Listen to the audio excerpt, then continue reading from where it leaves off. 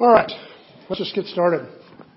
Is everyone familiar with the cycle of violence is when we say the term cycle of violence? It's usually used in the context of places like the Middle East, where there are so many generations of people hurting people that it's impossible to unwind who's actually at fault and how to fix the problem, because almost every single person over there has the right to try and hurt the other side, because so much damage has been done back and forth that we call that the cycle of violence. As long as we respond to violence with violence, there is no ending it. Well, my family is not the Middle East, but we totally experience the cycle of violence on a regular occasion. It usually goes like this from this week.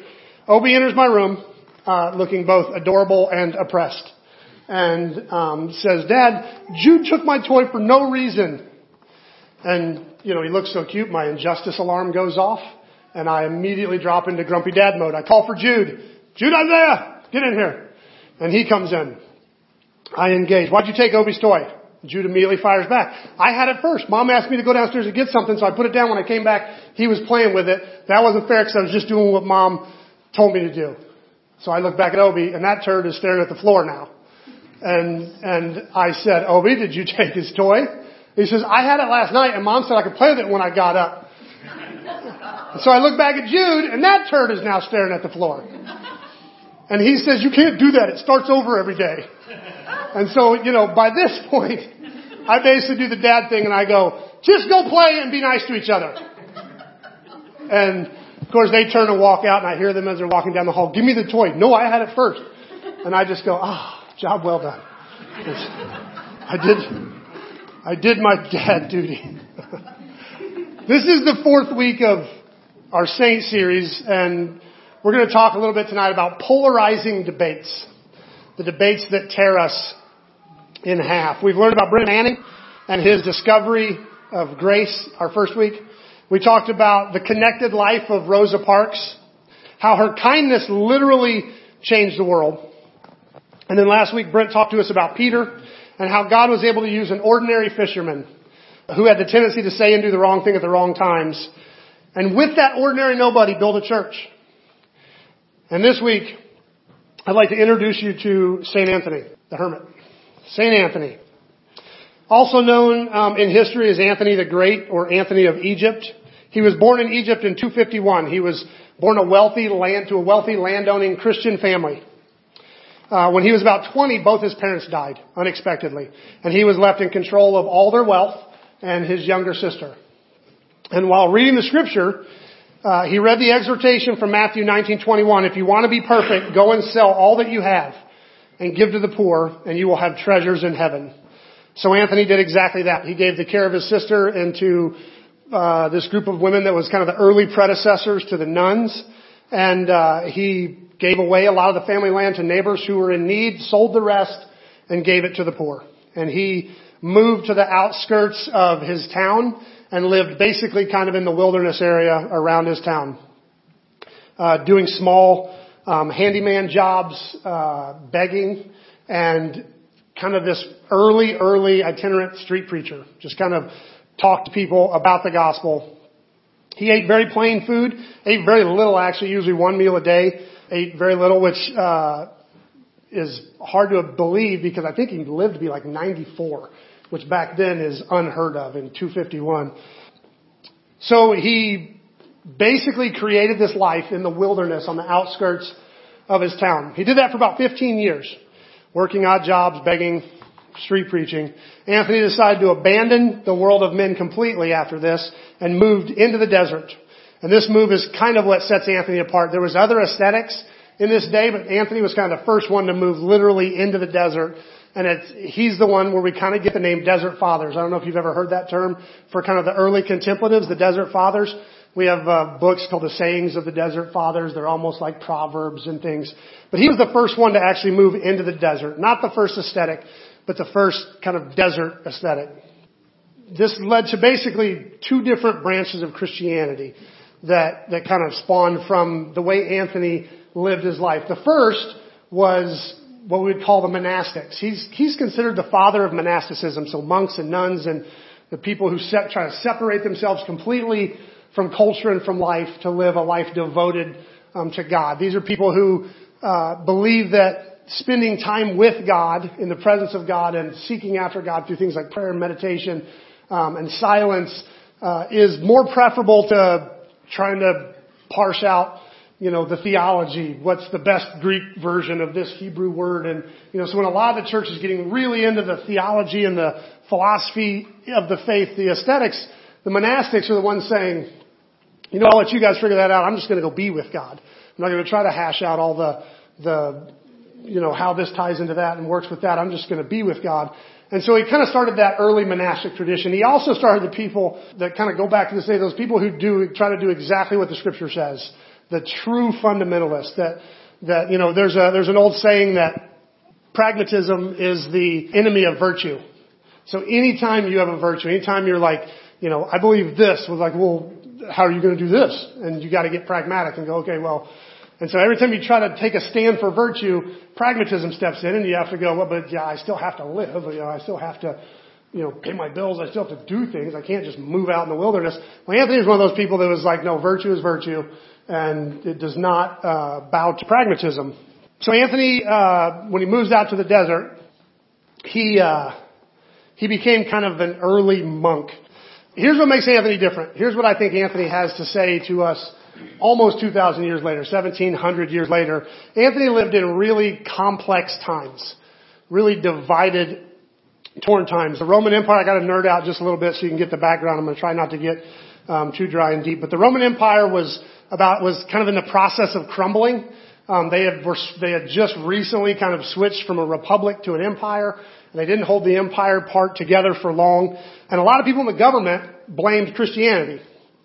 They kind of believed that Rome had Roman gods, and the only way to get the glory of Rome back was to go back to serving the Roman gods. Like the reason Rome was crumbling was because nobody was worshiping their gods anymore. And so they mainly blamed Christianity for that. So many Romans were turning to Christianity that they were like, that is why our great nation is dying. We're no longer serving our gods. And so they turned to persecuting Christians. Like if we can just get this kind of Christian idea out of our country, our nation, we'll be able to get the blessing of our gods back. And so they turned to persecution. And the persecution got really ugly. The Diocletian persecution was the worst. That was where it was literally, so before then you were allowed to pick on Christians, but it wasn't necessarily state mandated. Diocletius mandated it. Now it was almost your Roman duty to pick on Christians. And they almost wiped out Christianity right around this time, right around 250, 270.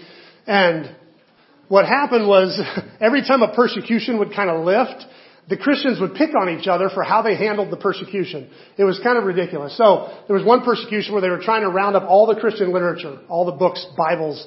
They weren't really Bibles yet. They were just letters, and trying to round them up. And some people were like, as important as this is, not worth dying for, so they gave them up. And then when the persecution lifted, some of the Christians were like, I can't believe you gave our books to them. You're no longer a Christian. And they were trying to kick each other out of the church based on how they had handled the persecution before. It was ugly. And this is kind of the world that Anthony lived in, kind of where he found himself, was in this ridiculous tension. So even though the church held up well under persecution, they didn't do well once it lifted, because then they immediately started picking on each other. This is kind of the world that Anthony escaped to the wilderness. He kind of left this tension and this ugly division that was starting to happen. Then around 300, Constantine, the emperor, becomes a Christian. Actually became a Christian just before he became the emperor. And he lifted the persecution on Christians. No longer allowed to pick on Christians. This is maybe 15 years before he made Christianity the official religion of Rome. But at this point, he just lifts the persecution. So something unique happens here for the very first time. All the Christian leaders were able to get together and try to figure out what they believed. Because up till then, you didn't dare put 10 bishops all in the same room, because then one swipe of the sword and you've knocked out all the leadership of the church. So the church wasn't allowed to have councils because they didn't dare risk bringing their leaders together. So as soon as the persecution is lifted, they're able to get everybody together and say, okay, let's have a council and see what we believe. And if you can imagine, so imagine if we took the most marginalized, abused people in our culture and we said, okay, to the White House. You now get to run the show. It was ugly. So now you have people, immediately these people go from no power at all to steering the ship. And of course, everybody's vying for power. If you read the historical accounts of the first major council, the bishops brought soldiers with them, like bodyguards. Like they went in with a full like power, infrastructure to basically get their theology to the top. And it's a pretty ugly account of how some of those early ones went. Well, Anthony recognized this. He saw this division. There was a fight between Athanasius and Arius. Anybody who's paying attention, have not looked at my notes for several minutes. It's going to be ugly when I do. Just so you know. Athanasius and Arius were kind of they're trying to figure out the nature of Christ. One said he was a man on whom God bestowed divinity. One said he was always divine. And so they're kind of duking it out. And they're trying to pull Anthony in because Anthony, for some weird reason, had drawn a following. That was actually why he left the wilderness around his hometown and went to the desert, because he felt himself gaining power. He had so many people coming to him for wisdom and for advice about the scripture that he started noticing, I have almost a political pull, and that terrified him. He knew that the cross and power did not go together. And so he split. He went to the wilderness. He actually hid in this abandoned Roman fort. And people started coming clear out to the desert, like an hour out into the desert, and they would throw food over the wall to Anthony, and then they would just kind of tell him their issues, and he would throw wisdom and advice back over the wall for their problems. And so the world at this point, or at least Anthony's world, is completely divided, and Anthony doesn't want that. So he lived in a time when the church, and really his entire culture, was polarized, was binary. Everybody was splitting into two teams, one team or the other team. And out there in the wilderness is this crazy, and I don't just mean that metaphorically. I think Anthony might have been a little off. He had some visions that were out there to which you kind of want to say, dude, you got to eat more than that because funky things happen when you don't eat. And Athanasius, who's kind of the father of orthodoxy, the guy who kind of won the big debate about Christ, wrote about him. And even the fact that Athanasius would record it like it was okay, some of it, he had a vision of a centaur. He had like this conversation with a centaur. I was going to leave this out. But he had this conversation with a centaur that he felt was giving him some wisdom. And so then he had this debate, was it an angel? Now you got to remember, this is Rome. This is in the Roman Empire when that was a little more normal. So probably a little different than if I told you I saw a centaur. Then it's bring on the meds. But it was a little more normal in Anthony's day for something like that. But he was trying to decide if it was an angel imitating a centaur or a real centaur. And Athanasius just recorded this like it was okay. But so I don't necessarily just say metaphorically crazy. But out in the wilderness is this crazy hermit who, despite being completely extreme and completely outside the culture, has people flocking to him. People recognizing this guy's not caught up in the power structures. This guy's not playing the games. And so they want to know what he had to say. Eventually, Constantine catches wind of Anthony. That there's this guy that tons of people are flocking to. And Constantine sends a letter to Anthony inviting him to sit at the table. Come join the discussion. Come and help us to fight this out. And Constantine sends back a letter with one word response. See to it that you and your sons do not esteem this world, but the next. That was all he said. And he wouldn't engage. He pulled out. He wouldn't fight into, and although I think he had some antisocial issues, I also believe he got this idea from Jesus.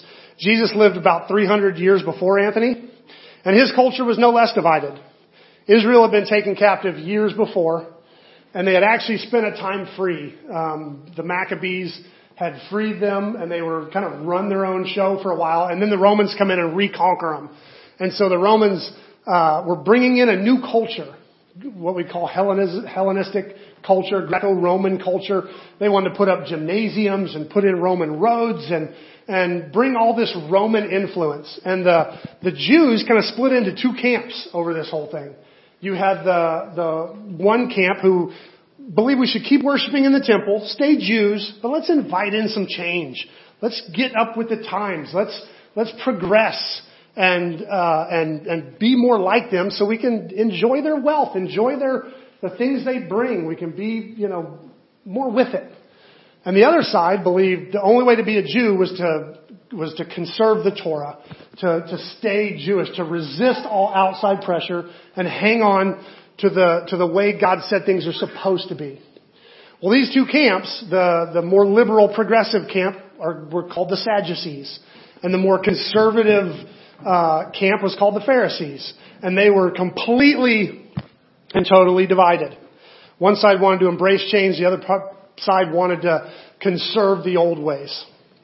And in steps this incredibly popular, charismatic rabbi who both sides immediately, when you read some of their conversations, like some of their later conversations are just, mean. Like Jesus is saying mean things about them, they're saying mean things about them. But if you read some of their early conversations, it's combative, but when you read them with the understanding that both sides really wanted Jesus, it changes the tone. They weren't necessarily like trying to shoot him down and this is a super popular guy. He has crowds of people coming to him. And so they want to win him over. So they keep asking him these questions, these binary questions, A or B, yes or no, to get him to pick a side.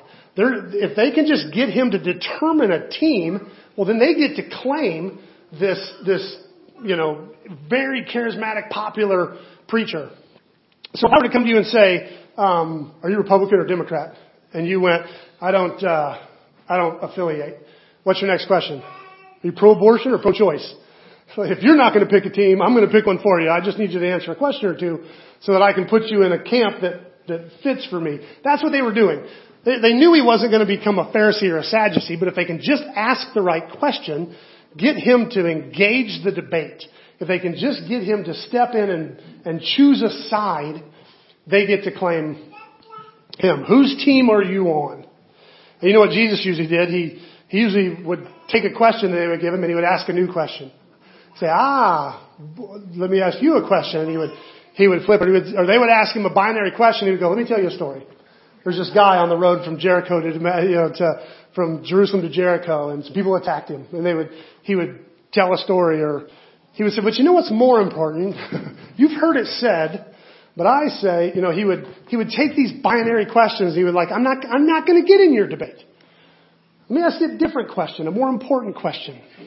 One of my favorite such conversations, and this is on a more personal level. This one isn't quite as out in the public, but it's more personal. And this is going to be our scripture for this morning. Comes in Luke 4, or John 4, sorry. Jesus knew the Pharisees had heard that he was baptizing and making more disciples than John. Though Jesus himself didn't baptize them, his disciples did. So he left Judea and returned to Galilee. He had to go through Samaria on the way. Eventually he came to the Samaritan village of Sychar. Now you guys remember last week or a couple of weeks when I showed you where Samaria was in the middle of Galilee where Jesus was from, and Judea down on the bottom. So he's in that trip between. He's going home. Everything's getting ugly in Judea. The Pharisees are turning on him, and so he's cutting through to go back up home. So he's in that middle land that's not really either. Near the funeral of Jacob, where he gave to his son Joseph. Jacob's well was there, and Jesus, tired from a long walk, sat wearily beside the well about noontime. Soon a Samaritan woman came to draw water, and Jesus said to her, please give me a drink. He was alone at the time because his disciples had gone into a village to buy some food. The woman was surprised, for Jews refused to have anything to do with Samaritans. She said to Jesus, you are a Jew and I'm a Samaritan woman. Why are you asking me for a drink? Jesus replied, if you knew the gift that God has for you and who is speaking to you, you would ask me if I would give you living water. But sir, you don't have a rope or a bucket, she said, and the well is very deep. Where would you get this living water? And besides, do you think you're greater than our ancestor Jacob, who gave us this well? How can you offer better water than he and his sons and his animals enjoyed? Jesus replied, anyone who drinks this water will soon become thirsty again. But those who drink the water I give will never be thirsty again. It becomes a fresh, bubbling spring within them, giving them eternal life. Please, sir, the woman said, give me this water, that I'll never be thirsty again, and I won't have to come here and get water. Go and get your husband, Jesus told her. I don't have a husband, the woman replied. Jesus said, you're right. You don't have a husband, for you have had 5 husbands, and you aren't even married to the man you're living with now. You certainly spoke the truth. Sir, the woman said, you must be a prophet. So tell me, why is it the Jews insist that Jerusalem is the only place for worship, while we Samaritans claim it's here in Mount Gerizim, where our ancestors worship? Jesus replied, believe me, dear woman, the time is coming when it will no longer matter whether you worship the Father on this mountain or in Jerusalem. The Samaritans know very little about the one you worship, while the Jews know all about him, for salvation comes through the Jews. But the time is coming, indeed is here now, when true worshipers worship the Father in spirit and in truth. The Father is looking for those who will worship him that way. For God's spirit, and those who worship him must worship in spirit and in truth. The woman said, I know the Messiah is coming, the one who is called Christ. When he comes, he will explain everything to us. Then Jesus told her, I am the Messiah. This is a pretty famous conversation, Jesus and the woman at the well. And Jesus winds up alone with this woman in public, which right there is kind of something rabbis didn't do. It's not really from the Torah. It's from the Talmud, which is kind of the rabbinical commentary on the Torah. I told you a couple weeks ago, one of the jobs of a Torah, maybe last week, was to build a fence around the Torah where they would put up rules that would keep you from breaking Torah. Well, because it was, they knew that adultery was a sin, rather than put the line there, they would say, you probably shouldn't be alone with a woman. If you're alone in a room with a woman, it can lead to bad things. If you break that rule, you would still have time to, leave the room and not break Torah. So that was one of their rules. You don't be alone with a woman. And so the fact that Jesus is having this conversation is already, a little questionable. But even more than that, she's a Samaritan. You can actually hear her shock. The woman was surprised, for Jews refused to have anything to do with Samaritans. She said to Jesus, you're a Jew and I'm a Samaritan woman. Why are you asking me for a drink? Like, she gets it. She knows, that this isn't a normal conversation. But what I love the most about this whole conversation, this conversation is used for all kinds of things. Jesus talks about the nature of true worship, which is huge, and we draw a lot of our kind of theology from this. But what I love is the psychology of it. Because every single time Jesus tries to get real with this gal, she diverts. She hides from it. Watch, I'm going to show you a couple of them. Jesus replied, if you only knew the gift of God has for you and who you are speaking to, you would ask me and I would give you living water.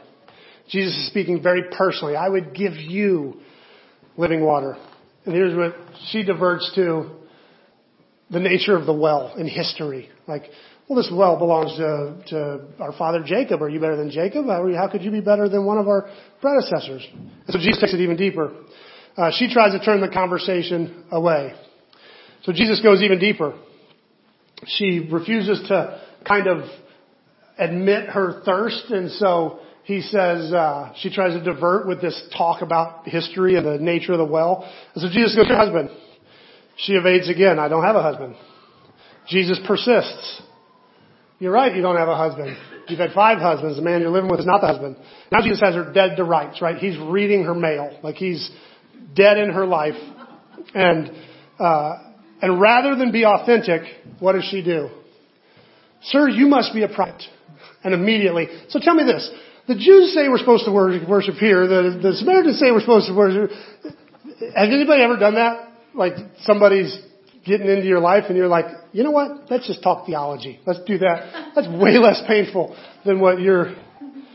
Yeah, so she wants to get into an empty theological discussion about the nature of worship and the division between the Jews and the Samaritans. When Jesus is going, let's talk about your living arrangements. She deflects. She hides. If she can get him caught up in a debate, if she can get him caught up in an issue, she doesn't have to be real.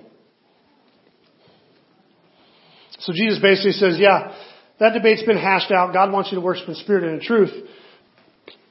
So how does she respond to that one? The woman said, I know Messiah's coming. And when he gets here, he'll tell us all things. Back to theology. This is the hot topic of the day. The most recent authors of Scripture, the ones who were just a couple hundred years before this time, all wrote about the Son of Man, the Messiah that was coming. The prophets, those are fairly contemporary books considering. The Torah at this point is 1,500 years old. But the prophets are only about 300 or 400 years old. So they're fairly contemporary books considering. And so there was the hot topics were all the Son of Man, the Messiah. So she diverts back to a theological concept of Messiah. She diverts again.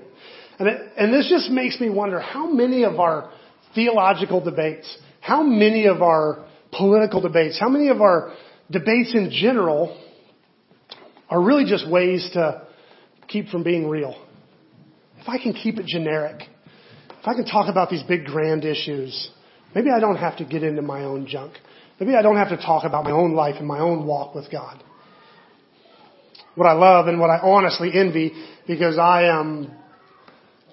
love a good theological debate. Like that's my wheelhouse. That's what I love to do. So what I envy about Jesus is how he doesn't get sucked in. He won't let himself get drawn in. It doesn't matter if it's Pharisees and Sadducees asking him questions in the marketplace or a woman at the well trying to keep him out of her backyard with theological discussions. Jesus won't be drawn in. He doesn't go, here's what I do when the woman goes, hey, so the Jews say we should, oh man, what you don't understand is in the Old Testament, this Hebrew word that I'm gone. Like I forget all about her living arrangements and I'm well hooked into the nerd out there. But Jesus doesn't do that. It doesn't matter if it's in the marketplace or alone at a well. Jesus doesn't get caught up in theological debates to keep from being authentic. Jesus cares about people more than platforms. The reason I chose Anthony to be one of our November saints, even though he was a little kooky, is because Anthony, in my opinion, is the patron saint of not getting caught up in messy debates that hurt people. It's kind of a long title, but hard to fit it on a medal. But not getting caught up in messy debates that hurt people. And it may seem oxymoronic to think that Anthony is like a patron saint of people when he was the one who hid in the desert all by himself. But there was something interesting about him, no matter where he went. And it's kind of unfortunate because all the places he went and hid, there are now monasteries on those places, full of people. Every single place that he stopped, there's now a monastery there of some sort. But every place that he went, people were drawn to him. As much as he tried to pull away, people recognized an authenticity in that. That when you sit down with Anthony, he looks at you and he looks into your eyes and he advises you. He gives you spiritual counsel. He asks what's going on in your world and he engages you on that level. The irony is, if you buy the sayings of the Desert Father, everything is basically like sounds like you're reading from Confucius. So they've taken all this great personal advice he gave and totally turned it into generic precepts. But Anthony was extremely personal. They brought food to him. He gave them himself. The people were exhausted by the polarizing debates. And it was refreshing to be a man that stepped outside of that. Which means the pressures and tensions of that culture must have been pretty bad. If people were willing to, if going out into the brutal desert was preferable to staying in the heat of the debate, it had to be pretty bad. So how do we respond to this? The application of this one's pretty obvious, right? I believe our world is living in debate exhaustion. Political debates, denominational debates, theological debates, ethical debates, debates about how you raise your kids, debates about whether you use medicine or herbs, debates about how you eat and diet. Like, we will fight over anything. Anything. Our world is polarized, and it can feel like we literally have no option other than to pick a side. I don't believe this is true. In fact, I believe there's a long thread of people in the church who have resisted that temptation to overgeneralize other humans into generic platform points. I believe choosing sides is inherently dangerous. I love this quote by C.S. Lewis that I think pretty much nails our society. The devil always sends errors into the world in pairs. pairs of opposites.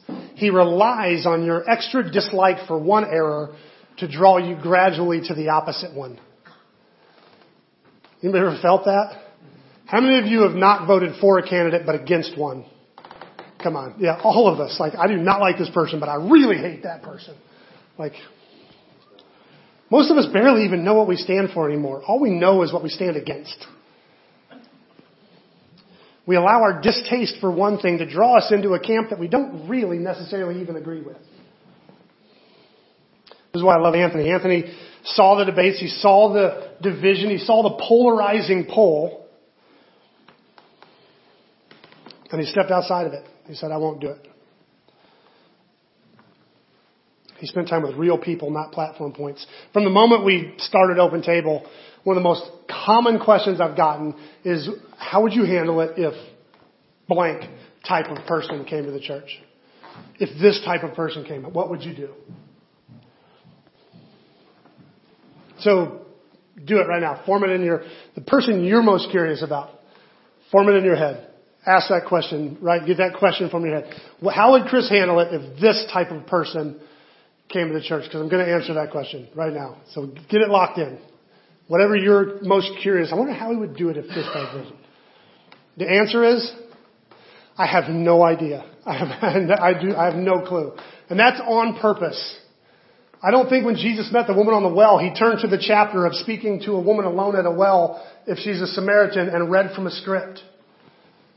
And I don't want to do that. I don't ever want to treat people like I have a preloaded response for what I do if that kind of person walks in. That would be a horrible thing. I have no clue. Hopefully I would introduce myself and say hello, nice to meet you.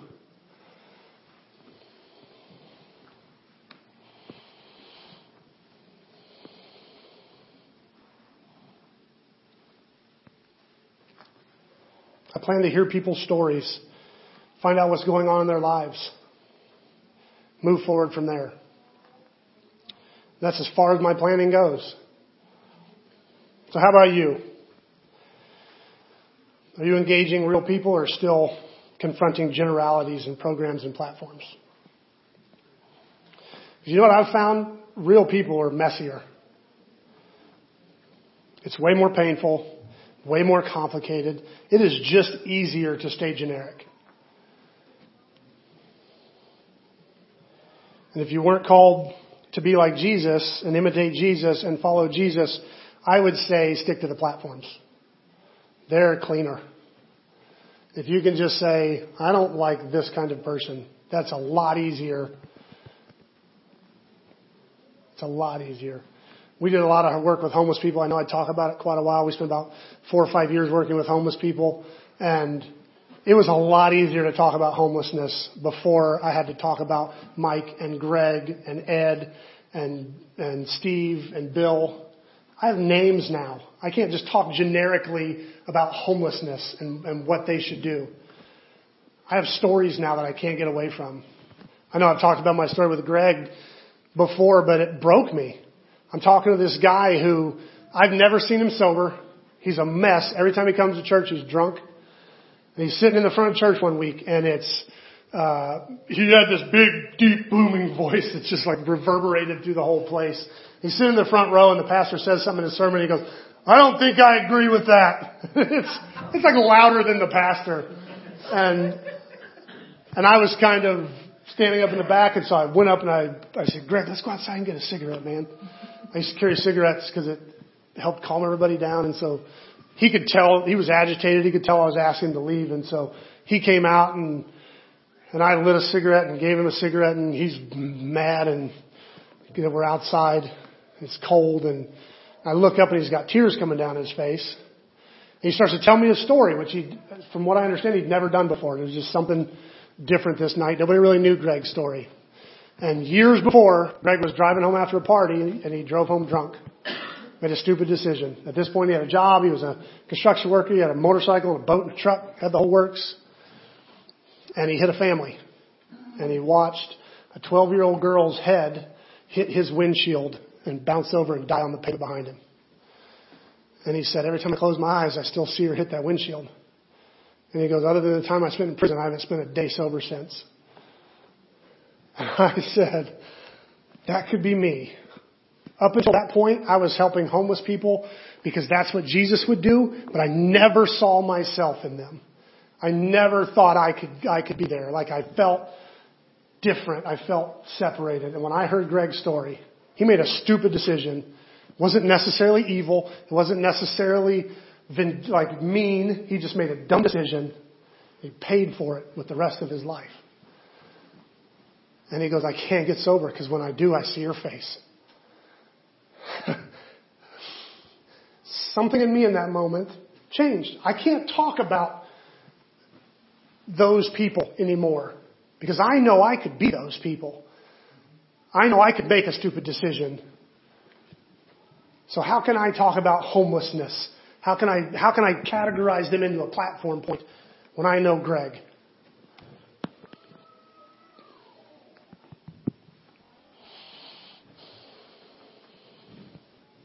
People are a mess. And when you engage them, it messes up your thinking. It is messy.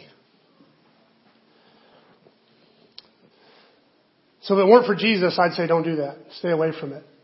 Because it'll rock your world. But we don't have that luxury. We're going into Advent. Next week's our first week of Advent. Advent by definition is a devout and joyful separation and preparation for the coming of Christ. It's the season where we look back at His coming and we celebrate the Christmas part of Advent. And then we also kind of look forward to the day when He's going to come and make things right and fix His broken world. But it's also the season when we recognize the many ways that Jesus arrives and shows up in our world and our story.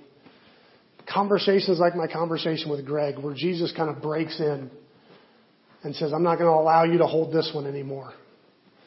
So Advent is a season when we just kind of quietly wait for Jesus' arrival while we celebrate His arrival.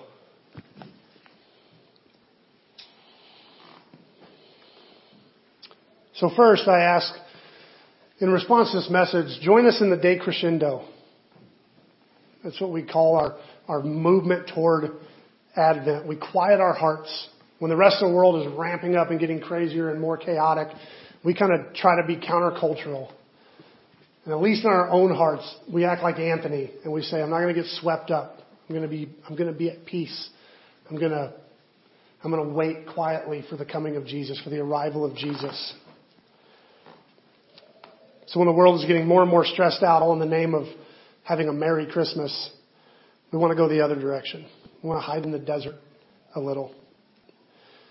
So I challenge you for the next month of Advent, find some quiet time. Maybe 30 minutes a day, just set aside to be quiet. You don't have to do a Bible study. You don't have to read a bunch of scripture. You don't have to do anything. Just try to be quiet. That's a challenge. It is hard to parse out some time to be quiet. I challenge you to do our Advent devotional. We're going to put that out. Read it.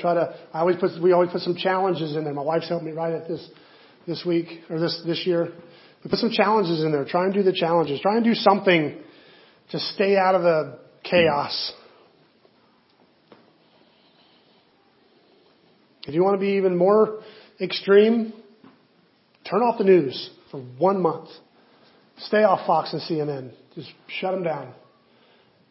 Hide in the desert for 1 month and see how it changes your world.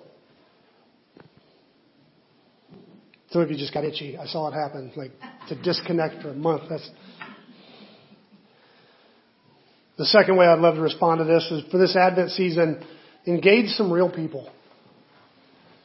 Have lunch with somebody. Look somebody in the eyes and sit down and talk. Tell them about your life. Ask a challenging question. My son called me yesterday and said, I need you to tell me if this was too much. I was working with this guy and I knew he was an alcoholic. Someone had told me, and I've seen enough evidence in my life, so I just asked him about it.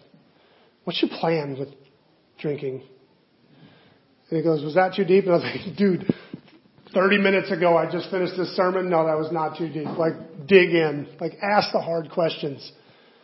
Get in there. Like, and it's messy. It's messy. But when someone asks you, how are you? I dare you to give them an honest answer. We've had this happen. I'm just standing in the checkout at Sam's, and I don't know what it is, but somebody will go, how you doing? And I'm like, good, how are you? And people just start crying, like, oh, a mess of and usually I don't even think about it. I'm just like, how are you doing? And they'll like start talking, and I just cheated on my boyfriend, and I don't even know how to tell him. And I'm like, oh gosh, that's not what I wanted. And Esther's always like, that doesn't happen to me. No one does that to me.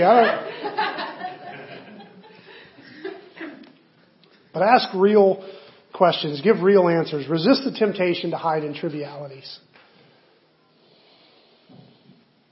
When my kids storm into my room demanding justice, the easy thing is to make overarching rules. No more toys. That's it. If you're going to fight over it, no more toys. I've done that quite often. It's harder to take a second to listen, and it's messy to unwind it, to try and honestly engage. And that may seem like a typical parenting issue, but I found it's not much different in the rest of my life. It's hard dealing with people.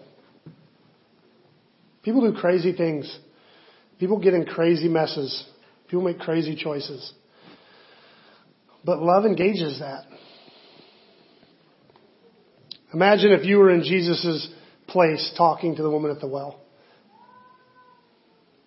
She's running through men faster than I can run through coffee. And now she's shacking up with her boyfriend.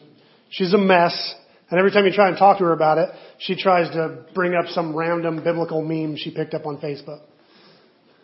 Like, I saw this one guy quote, this one preacher make this quote. And you're trying to get her to talk about her mess, and she's deflecting. Can you feel that tension? When you know you want to fix the real problem. But Jesus just offered her water. Living water.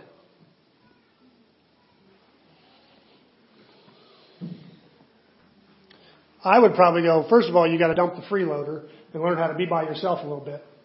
And learn how to be independent and know who you are when you're not with somebody. Like, that's where I go. I go straight to let's fix the surface stuff. Jesus goes, you need water. You need living water. That's hard. It takes faith. But that's what Jesus does.